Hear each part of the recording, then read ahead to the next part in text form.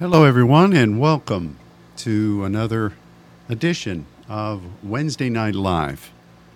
My name is Ron Crawford. I'm the pastor of the Father's Church in Dallas, and it is a great privilege to be able to reach out to my congregation, who is part of this fellowship here in Dallas, as well as to all of our Saints Network family. I am happy to have returned to Dallas. Debbie and I were away, as many of you know, for just about a week. And this is family business. It's certainly nobody else's business but ours. But when COVID hit and everything was suspended as far as travel and all those other aspects of life, you all lived through it, so you know what I mean.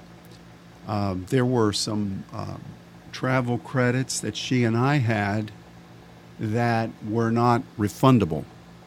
And they were set to expire. And so we needed to either use it or lose it. And so Debbie had wanted to go to Scotland. And we made plans and went there. And I think that even though it was not a ministry trip, we didn't do activations, I do know that God used it for many reasons, but to illuminate my thinking. God directs the steps of a righteous person. We know that. We've read that somewhere. And I am very grateful for some of the things that just in getting away, He allowed me to hear from Him. One of them was in regard to just being able to travel again. And this is the first international trip that I've taken in years. And, you know, as far as the Saints Network is concerned, we were taking 5, 6, 7 of those within the space of a year. and so to have not gone anywhere for well over 2 years was different. So it was good to be able to see what's going on in travel, going through the Heathrow Airport and then being around people in an international way, coming back into our country. And it gave me a perspective as to what the conditions are and whether we can begin to plan journeys for the Saints Network internationally. We've been active, as you well know, in lots of points of ministry. But, you know, it should not escape anybody's attention that when we go somewhere representing the network and we take people with us, we have responsibility for them. And not only do we not want to put anybody into, jeopardy, because you can't judge your faith and extend that onto somebody else. So you want to make sure that things are acceptable for them. And you can say, okay, this is what we're encountering. Choose whether the Lord is saying for you to go and whether you're willing to do it. And secondly, I don't want to take anybody into a challenging point and then, God forbid, they encounter difficulties, and then we're there for ministry, but we have to then double back and become caregivers. Now that sounds harsh, but we don't go as tour guides. We go as ministers, and anything that detracts us from ministry is not acceptable. I've gone and ministered. The last time I went to Brazil, the last half of the trip, with all of my faith and power, quote unquote, I got sick, but I ministered through it. And I didn't, I'm not telling you that for any reason to say, oh, great thing, wonderful. But if somebody else had gotten ill, I would have been responsible for them. And I don't want them to face challenges But on the other hand, I don't want to take somebody into a scenario where they could be at risk and that then a large portion of our ministry time is taking care of them. Does that make sense? That sounds harsh to some of you, but I really don't care. if you've taken groups on trips in ministry, you know what I'm talking about. So it was good for me to be able to see this is where we are right now. And now, I do want to say something about our city here in Dallas. This heat is not acceptable. I know many of you are saying amen. It's the loudest amen I've gotten in probably years. Ranking right up there with an all-time high in the amen chart. I'm not comparing it to England and Scotland, but it was pleasant over there. They had a heat wave. It got up to 81 degrees, and they were sweltering. And I was thinking, man, this is Texas wintertime. But it was cool there, too. And I just love that. You walk outside, and it's 67 degrees, and you think, oh, boy, the air conditioning bill is going to be sky high. And then you realize, this is outside. God's paying this bill. But this heat and this lack of rain is not acceptable. We've not had to deal with this in the last 20 years, and we're not going to deal with it now. So I ask all of our saints here in Dallas, let's agree. I've already been declaring it. I ask you to declare it as well, that there's going to be a break in this sweltering 100-plus degree parade, and that we'll have a divine intervention of cooler weather and rain, and that it will be soon. This is an enemy assignment. It's not climate change. We have battled the enemy with high-pressure systems here in this terrio. I remember when I first came here, we had a record summer of 113, 117. I think we set the record for 100-plus degrees days, and it was way up there. You remember that in 1980. And then we had drought all the time. We got a drought. It was the wonderful thing. The weather people love to talk about the potential of sleet or drought. And God broke that cycle. We've not had that. Now, it's still Texas. I'm not asking it to become like Iceland. But this is not acceptable. It's the enemy trying to come in and reassert his territory. So we resist this, and we say no. This is not acceptable. And so let's be in agreement regarding that. Today, we want to turn our attention to a scripture that is found in the book of Ecclesiastes. And the title of this message is Turn, Turn, Turn.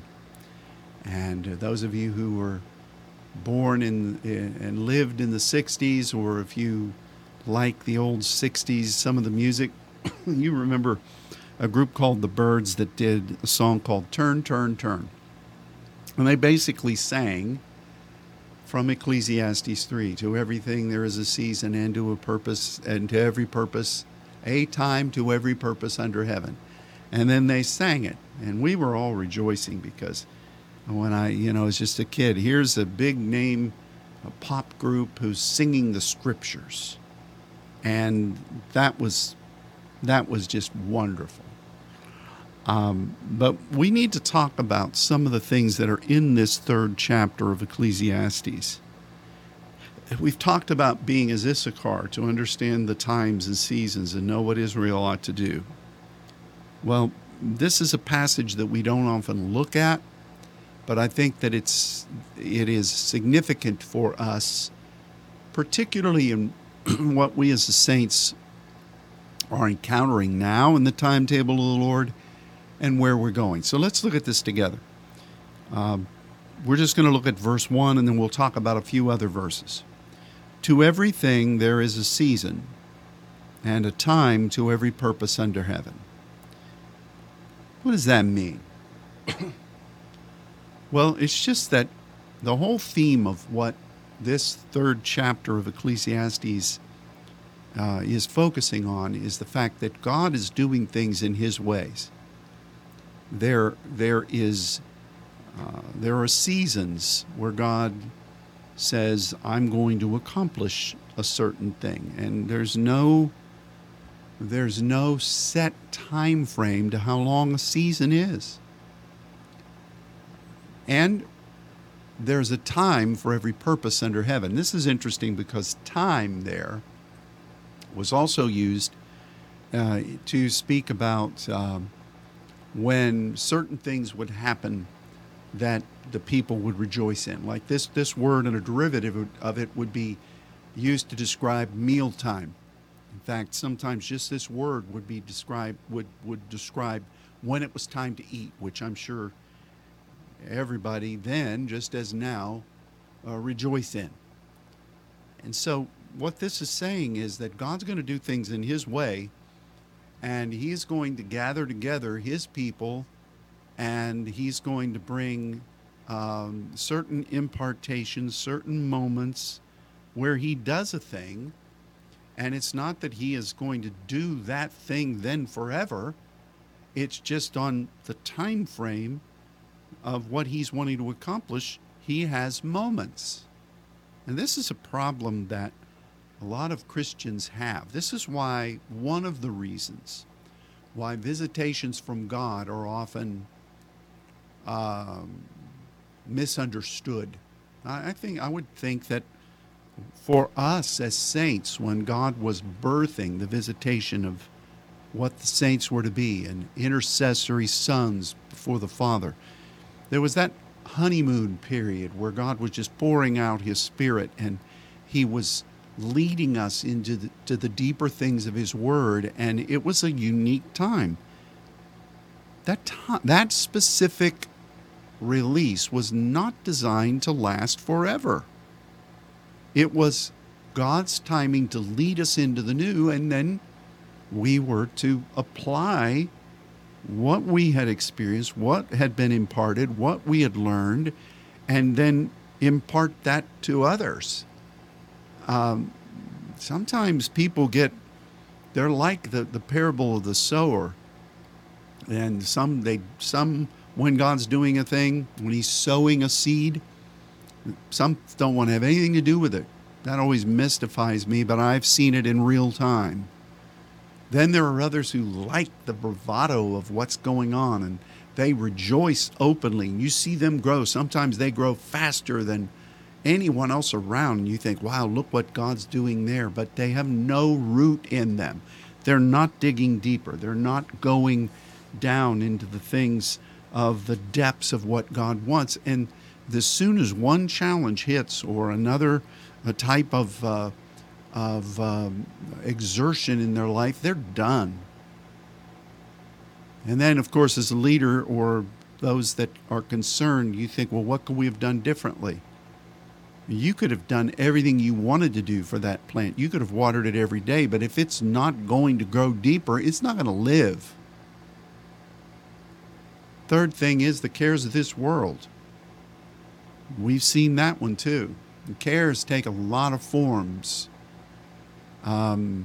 People's expectations not being met. Those expectations, those carnal expectations, are cares of this world. I don't know how many times people have said to me, whether they meant to betray their desires or not, I'm doing this so I can get this. There was a person who said, you know why I do this ministry for you? So I can stay in the core of what's going on. Well, that's not acceptable. That is not acceptable. There are no quid pro quos in the Spirit. There's simply an agreement to do and to be what God's called you to be and to do, and you commit yourself to Him and to the work. If you've got a lot of, if you've got ambition, well, I'm going to do this, and what's my goal in 5 years? What did Jesus say about that? Don't talk about tomorrow. Nobody has that. Seems I read that from our Lord. It's in red in your Bible, even in those modern Bibles. But we'd heard people say that, and then they get frustrated because things aren't moving along as quickly as they want. And then there are those who commit to the field, and they rise in the Lord, and they withstand all of the challenges, and they're committed to God, and they bring forth fruit. We've talked about the principle of the 30, the 60, and 100-fold, and we looked at what those words mean. And the end result is the 100-fold are people that have committed to the task of God, and God makes them gatekeepers. And that's what we want to be. But it's a commitment to God, to His ways, not to being entertained, not as a, if I do this for you, God, I expect you're going to promote me and make my name known. The greatest among you is the servant of all. And we're going to talk about some of these verses, but let's look at the last verse of this chapter. And then we'll come back into some other verses, and I want to tell you about something that the Spirit was speaking to me about while I was away. Verse 9, what profit has he that works in that wherein he laboreth? Now that doesn't make any sense, does it? Just in the natural, it doesn't make any sense. But what it's really saying is, the last word, wherein he laboreth, means to be the type of person that just gets exasperated. You're worn out. You just think while you're doing your task, I'm so tired of this. I don't want to be doing it. And what the term translated as profit is the healthy perspective of what you're actually doing in service to the Lord. And so the scripture saying is that if you are serving God and all you're doing is griping and complaining and feeling that God has abandoned you, or why am I having to face this, and what good has it done me to serve God? In the minor prophets, and I only use that term, forgive me, Mark, but I only use that term because that's the way they're designated. There's nothing minor about their content. God tells His people, look, your words are stout against me. You've said these things. And I think we've got to really recognize what we're committing ourselves to as saints. And if we've got any other agenda, even if it's subliminal, that really irritates us and wears us out, the enemy will be all over that. It will be a vulnerability for you, and you will be what the scripture says here. What good is it for you to be partnering with God toward the eternal good if while you're doing that, you're griping and complaining, and you're really allowing yourself to become frustrated with God? This is an enemy strategy. I dare say this is, in another way, what doomed Judas. We've taught on that before. And several other examples in Scripture. So, we were in Scotland, and they're in Edinburgh, or Edinburgh, as they say.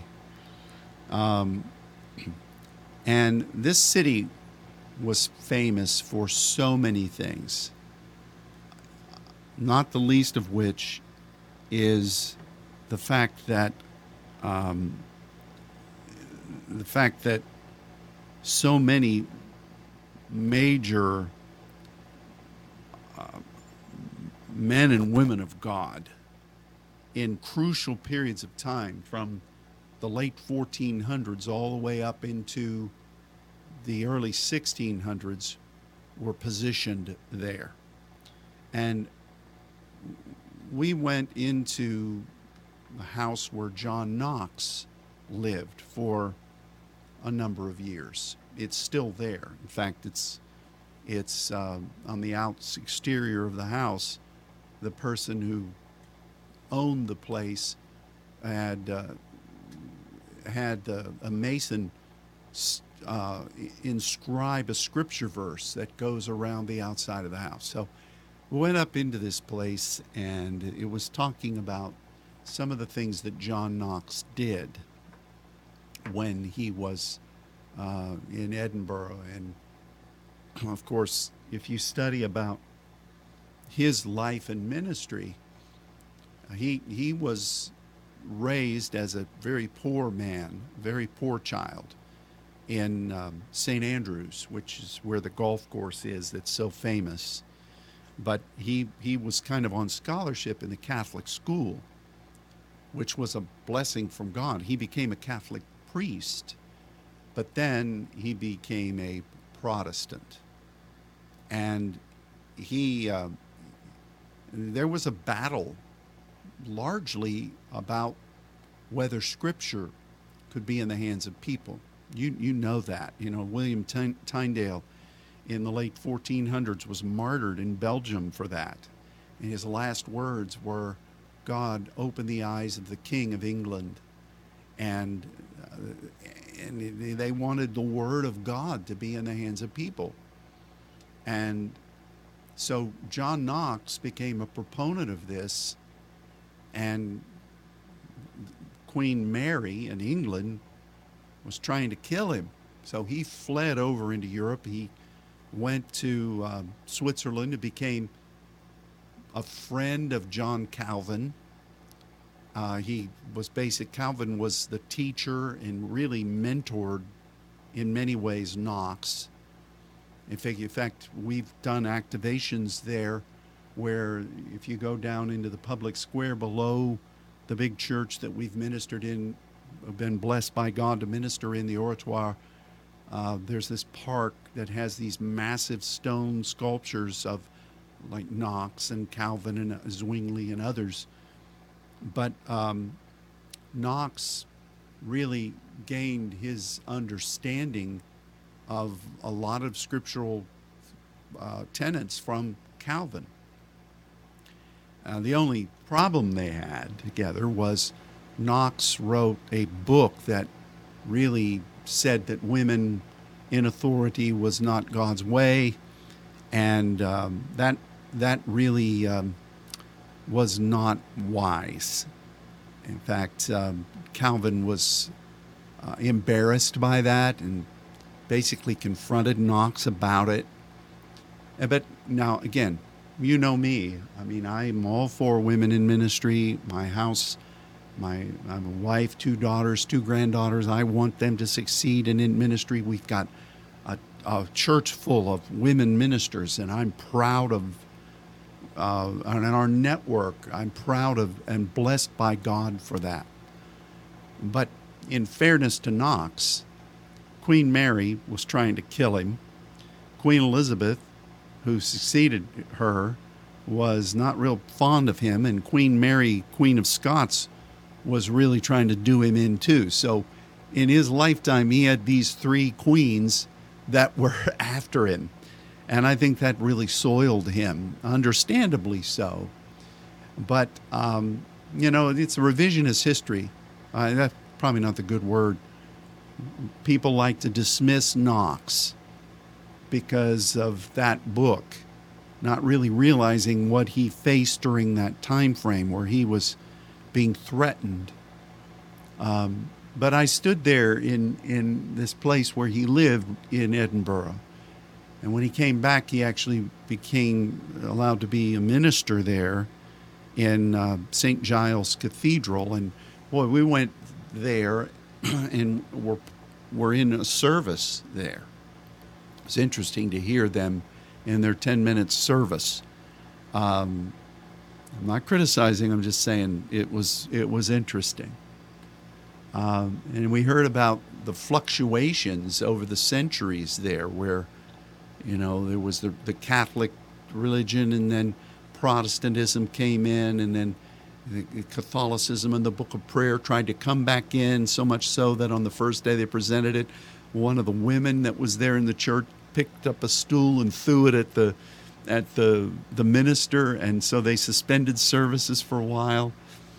And then when Knox came back in, he and his group, they marched into the church and demanded that he be able to minister, and he did. But it was all about this flow. What was God trying to do? This is my purpose here. You look back over the history from Gutenberg through all of the reformers and the way that the Bible was being translated and how then it was persecuted and burned, and then it finally became printed by the Edict of King James. We went into Edinburgh Castle where he was born, into the room where he was born, and prayed there about, really I was meditating on how over the scope of hundreds of years what God really wanted to have happen with the scriptures being in the hand of the people. How long did that take? How many moments of significance arose over that time period? How many decades then seemed like that prospect of God's season and God's intent seemed like they were languishing, or maybe it was lost, and then there'd be a burst of the visitation of the Lord, and there would be really the miraculous, where then the scripture, there was the great Bible, the English Bible, the Tyndale New Testament, there were all these things and others, and then finally the printing of the King James Scriptures. And I'm not, again, you can go back and say, well, what was his motive and what was his morals? And he was really an immoral king in a lot of ways. Well, that's true. That's true. Let's stop being revisionist. Let's stop looking back at a span of hundreds of years where God was doing a thing and people that he used, and try to throw it out because this person did this thing or that person did that thing that they shouldn't have done. We all have sinned and come short of the glory of God. But the purpose of God, the sincere service of God through those that he anoints for his seasons and his times, is really the most important thing. You don't justify sin or iniquity, but you see what God is doing. And I think that's what we as saints need to look at. We've only been at this for 26 years now. Seems like a long time. If you just step aside and look at what God has accomplished during that time, it is phenomenal, because it is God that's done it, and he's not finished yet. But if you just look at it, okay, I'm 65 years old now, I'm dealing with this, I'm dealing with that. God, when are you going to do what you said? We had visions, and, we had anticipations, and it doesn't look like it was doing that way. And this person fell away, and that icon that we trusted is now over here doing this. Oh God, get a grip. That for God, it's been that fast or less amount of time than that fast. We've still only begun. What is God doing? What is our mission anyway as saints? We're a remnant. Remember from the scripture? We're the razor's edge. Remember? And that's a fine point. We're a strike force. Remember? We are intercessors. We serve the Father in his timetable. We're not in charge. Our 5-year plan means nothing if you have one. We are not God's counsel. Are you tempted to jump ship and run over to some other ministry that's blowing and going right now? How many of those have I seen over the years that rise up and blow away? I could list 10 of them just off the top of my head here in Dallas that rose up, the be-all, end-all big thing, and they're gone. I'm not judging anybody. But what God has given us remains. Not one jot or tittle of it, because it's based in the Scripture and the application of what the Scripture says we're really supposed to be doing in partnership with the angelic before the throne of God. That continues. And God is spreading His message and our duties in that around the world. What are we called to do? To learn, to serve, to do and to teach, to base things in the Scripture, to mine the pneumatikos principles of the Scriptures, to teach that, make disciples where God opens the door around the world. Is that happening? You better believe it is. But if you thought, well, by this time I would be here and I would be doing this and people would be applauding me, and I just don't know why this place over here is being this. Maybe I should go over there. Are you that short-sighted? And I'm not faulting anybody. I'm just saying I look at what I just experienced, and I would pray in these places, and I would lay on my face before God and declare the power of the cross and lay claim to those hystemes there, just me before the Lord. Just me before the Lord, applying what I knew from the Word of God and laying claim. It's not a far cry from we want to make the Scripture available to the people to doing what we're called to do. We want to make what the Scripture says available to people. We want to make what God has revealed in the depths of His Word available to people. And we want to teach them and impart to them how to apply those principles. And then we want to sow into them so that they can teach others these things from the Word as a communication center. Have you noticed over the past 10 years or so how the Word has been maligned, watered down, doctrines of devils bringing in, and being taught in churches? Our message and our ministry from the Lord has not changed. And it is accomplishing in God's timing and His season what He wants.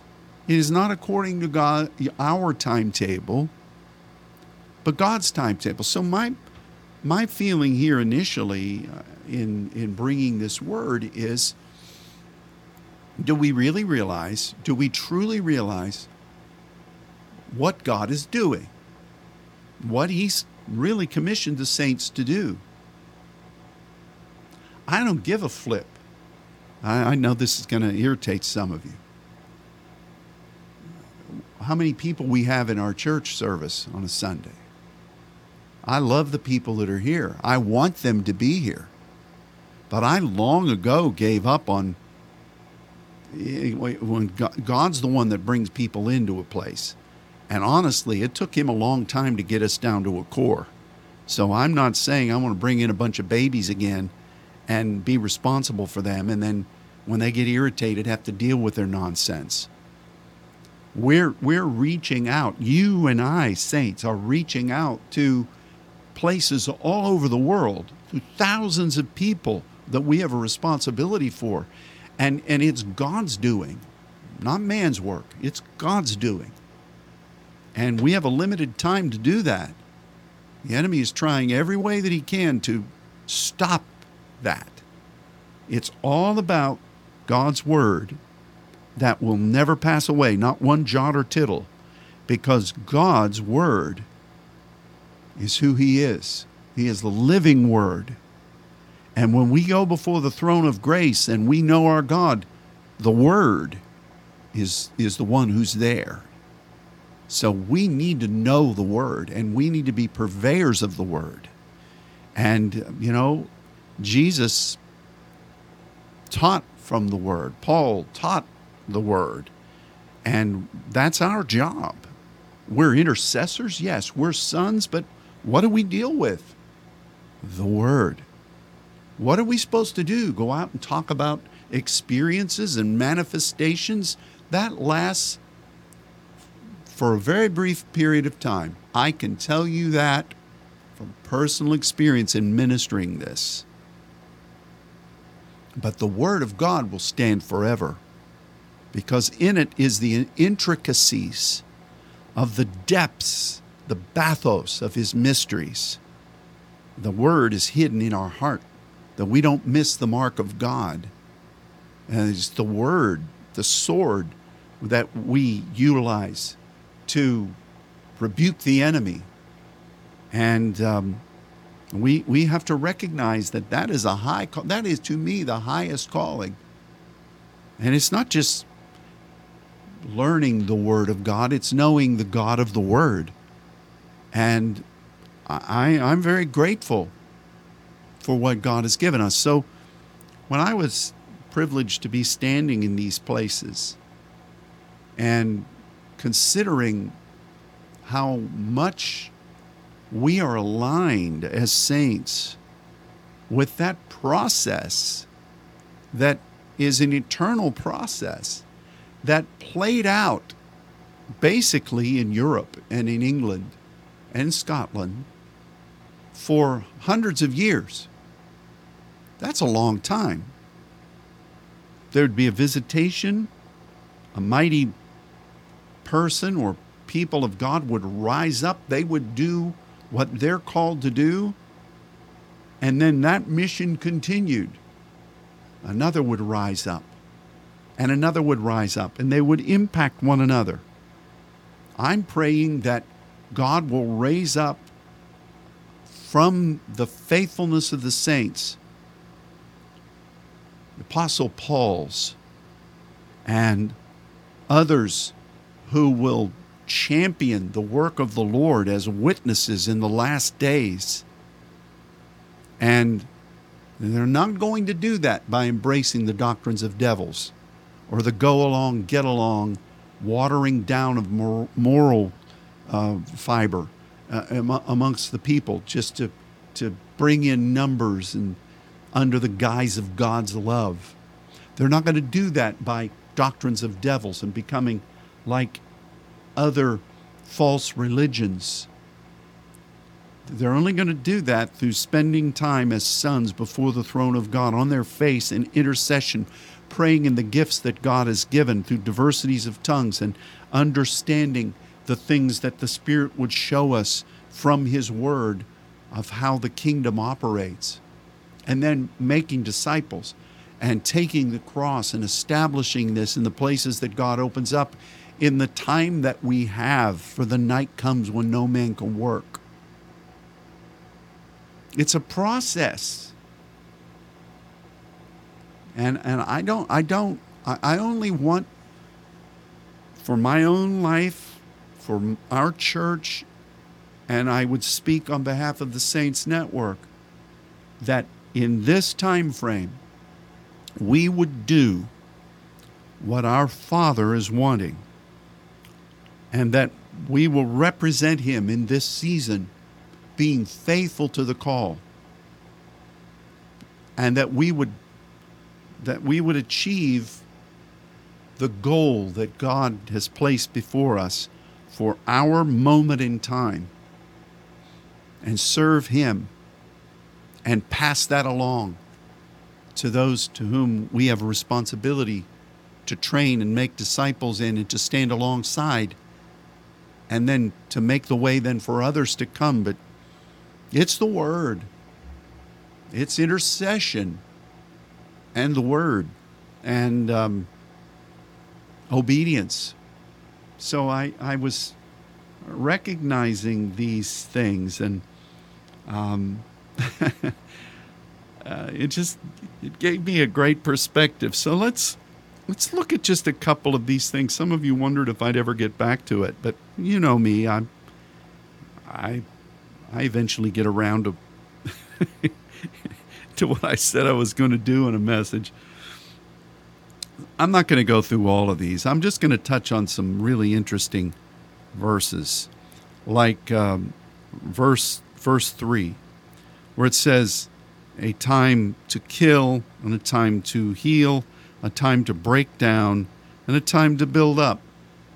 Now, I'm not advocating to kill anybody, but I am saying that to heal is rapa. It speaks about really reaching into what God is wanting. Remember when we studied about that, wrote about it, the intricacies of this word, how it really has to do with restoring so that you can serve God, but reaching into God's Spirit, reaching into the realm of the kingdom of heaven, reaching through that doorway and bringing across what God wants, and in the meantime, being impacted by it. And there's a time where you have to die to self. You may have to kill some things in your personal life. Not other people, not advocating that, but there may be some things that you have to say, okay, enough of this. I put this, I bury this, so that I can enter into this new measure of life. Unless a seed falls into the ground and dies, it has no life in it. But there's a time to break down. That's parats. That's the breaker. Look at it. It's there. But then there's a time to build up. And that word means to strengthen, to add to your storehouse, to add to your the vitality of the things that God wants to strengthen you with in the various areas of your life, from the kingdom, for the kingdom. I think we've lived that over these past couple of years, haven't we? We came up to a point where, for all intents and purposes, we knew parats, based upon us standing in the gap in the parats was there. We scheduled, you lived this, so many different operations that we knew were of the Lord. And God does things like that in Scripture. Read about it sometime, where he tells people to go and be ready to do this, and he says, okay, no, don't. Go this direction. Now, no, stop. Go this other direction. The Spirit restrains me, even though the Spirit prepared me to do this. And I think, as we've said in the past, that tests us, that tries the reins, but it also confuses the enemy. And in the meantime, God knows exactly what he wanted all along, and this is just the way God does things. So while it was frustrating for us to have to cancel major engagements around the world, the parats of the breakthrough was suspended. What happened instead of that? Well, I lived it and you did too. God blessed us. God provided for us. We were added to. We were strengthened. We were given so many capacities that really God was adjusting and upgrading. It was a time to build up. Even though it looked like a time to break through, yet God turned that and built us up. Isn't that amazing? We lived it. There it is. Let's look at even verse 2. There's a time to be born and a time to die, a time to plant and a time to pluck up. What does that mean? Pluck up that which was planted. Well, planting is just simple. You know what planting is. But the pluck up business of what was planted now it's easy to just say it means to harvest. It can mean that, but If you study this term, you will admittedly come to the understanding that there's a whole lot more that is involved here. There's a time to plant, but then there's a time where God says, okay, what you've planted, this needs to be uprooted. The ground needs to be broken because I'm going to plant something new or something more, or I'm going to refurbish the soil. It's a kind of like every 7 years where the soil has to be given rest. It's a Sabbath rest to strengthen itself. There's another factor, like in warfare, it would be sometimes, this sounds cruel for you animal lovers, but if you were battling against a cavalry unit and you got the enemy's horses and you didn't need all those horses, you would hamstring their horses so that they couldn't be used in battle anymore. That word is this word. So there's a time where God is saying, okay, get out there and plant. You're going out. You're really doing the work. But then there's a time where God says, no, stop. You just stop. Yeah, it could involve harvest. But I would say that of the meanings of the word, probably that's only like 25% of how this word would be used. The other 75%, or roughly that, was used to say God's stopping things. And what's he doing through it? He's taking away from the ability of the enemy. He's removing perhaps ways that the enemy was infiltrating your field. Maybe he's turning over the soil and what was planted there so that it could be strengthened and could rest. And, it's kind of like in the yearly seasons where we've talked about the hand and the winter being the first season, where it looks like nothing's going on. But yet that's the beginning of the process. I think we've experienced that too. I think there are ways that God has, as we're committed to him, for everything there is a season and a time for every purpose under heaven. What is the season of the Lord? What is God really wanting to do? And how then in that objective, that divine objective, which could last for a long, long period of time, where there's a time for every purpose, God raises this thing up, or he raises up this group gathering, or he raises up this visitation. How long does that last? What's in God's hands? There were great revivals around the world. God used them to impact the nations.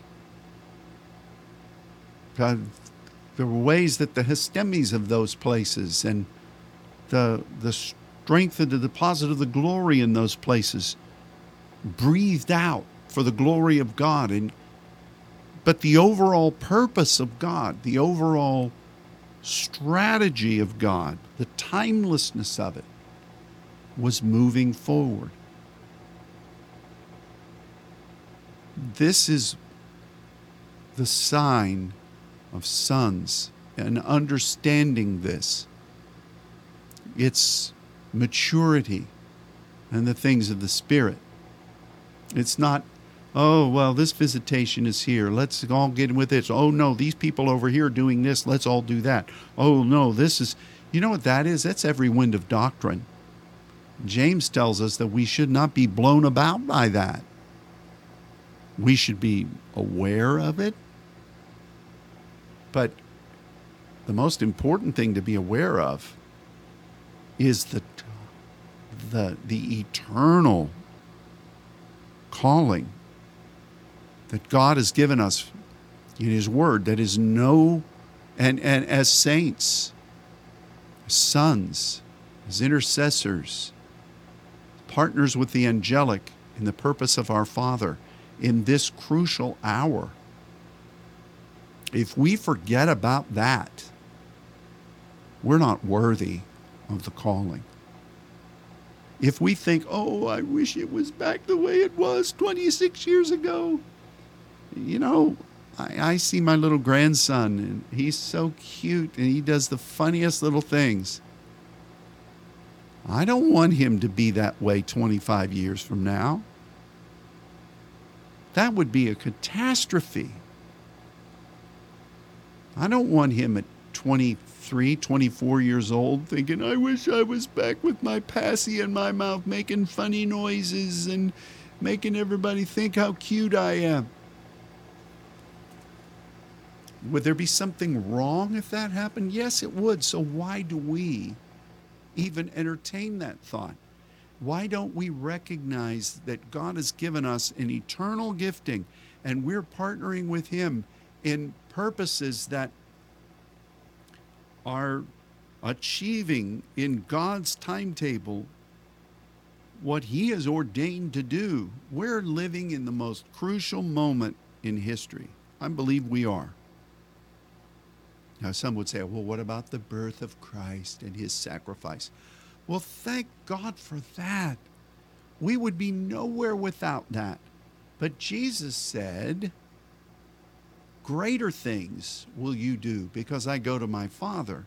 Jesus said, because I'm redeeming you to my Father, you now will know Him and you will carry forth the kingdom. You will be joint heirs with me. So in Jesus' mindset, let's just ask this. What's the most crucial thing in the timeline of history?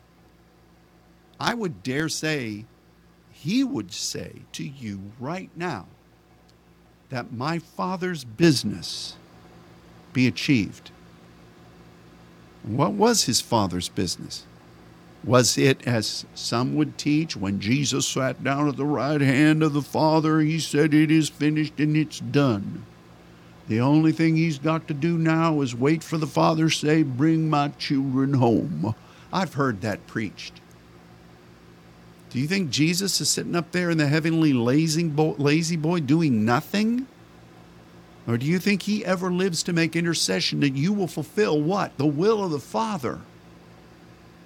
So what's the most crucial time frame for you is now. But in the end times, what's been prophesied in the Scripture where all things are coming together, I think in the words of Jesus, it was all pointed to now. Where you see these things coming to pass, look up, for your redemption draws nigh.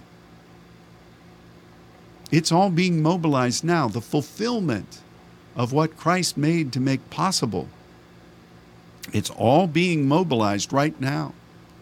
But these giants of the faith, both men and women throughout the years, they would rise up, do what God wants, and then they would pass on. I'm not saying we're about to pass on, but what I'm saying is that we've got to recognize that God is doing a work. Yeah. Some things had to die. New things are coming. Yeah, some things were plucked up and new things planted. Yes, there were times where the parrots had to stop. Because if you just have breakthrough all the time, you're not going to be really successful. Look at military strategy. And I'm not glorifying these men. But Napoleon was destroyed because he underestimated the Russian winter and he extended himself out too far. Same with Hitler. He was ambitious. He went beyond what he in a military strategy, what wisdom would have said he should have done. And it weakened him. I'm glad it did. But if you don't strengthen the places that God has given you and do what you're supposed to do, it's like when an unclean spirit goes out of a person, goes through dry places seeking for a place of rest. We've studied about all of this. And he comes back to the place that he thinks is his and maybe was his hangout place for a long period of time. And he looks to see whether it's clean, filled, and garnished. If you don't do something to establish and strengthen and welcome the kingdom and populate it where you are, it doesn't matter whether the place was delivered. 7 worse comes. If you just overextend yourself in pioneering, you get out there and you're going to find out you're not going to survive. Does that make sense? So God has had this in this season to everything turn. And we're not just focusing on what it feels like right now, because if we do that, then our commitment to the labor of the Lord is going to be eaten up by our frustration in the midst of our physical application of it. That's what that verse meant that we read and talked about. We're in the overall timing of God, the chronos of God. And when God says, this is what I'm doing on behalf of your calling, it rises up, and then you got to do something with it. But when the paratz pulls back in the timing of the Lord, you then better be building up the paretz and getting ready for the next measure of breakthrough. God's in charge of that. We're not.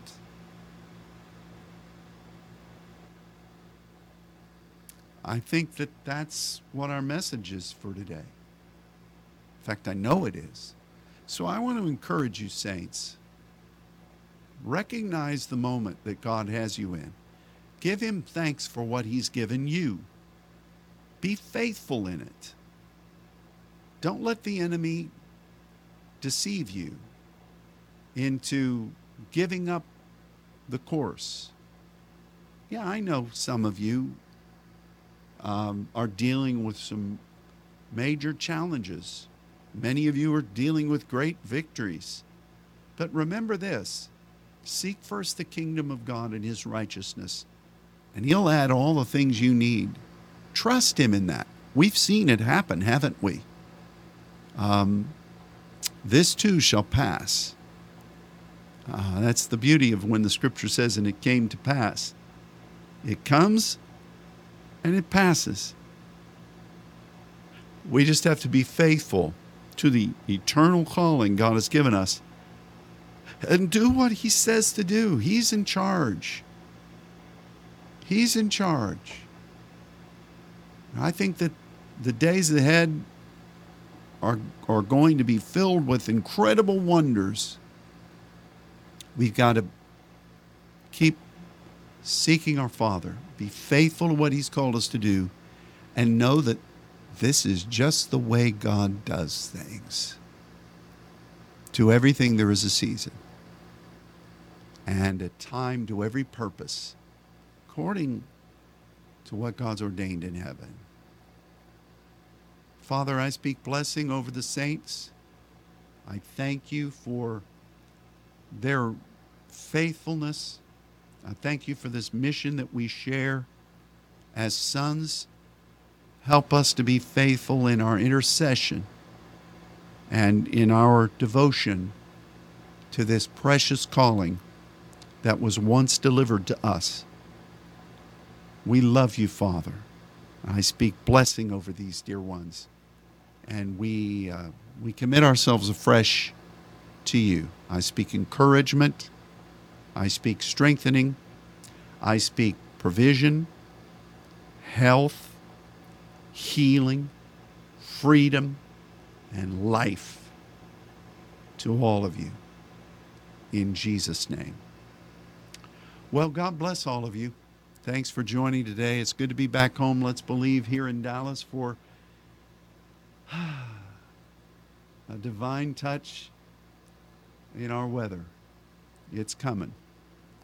Until next time, God bless you and goodbye.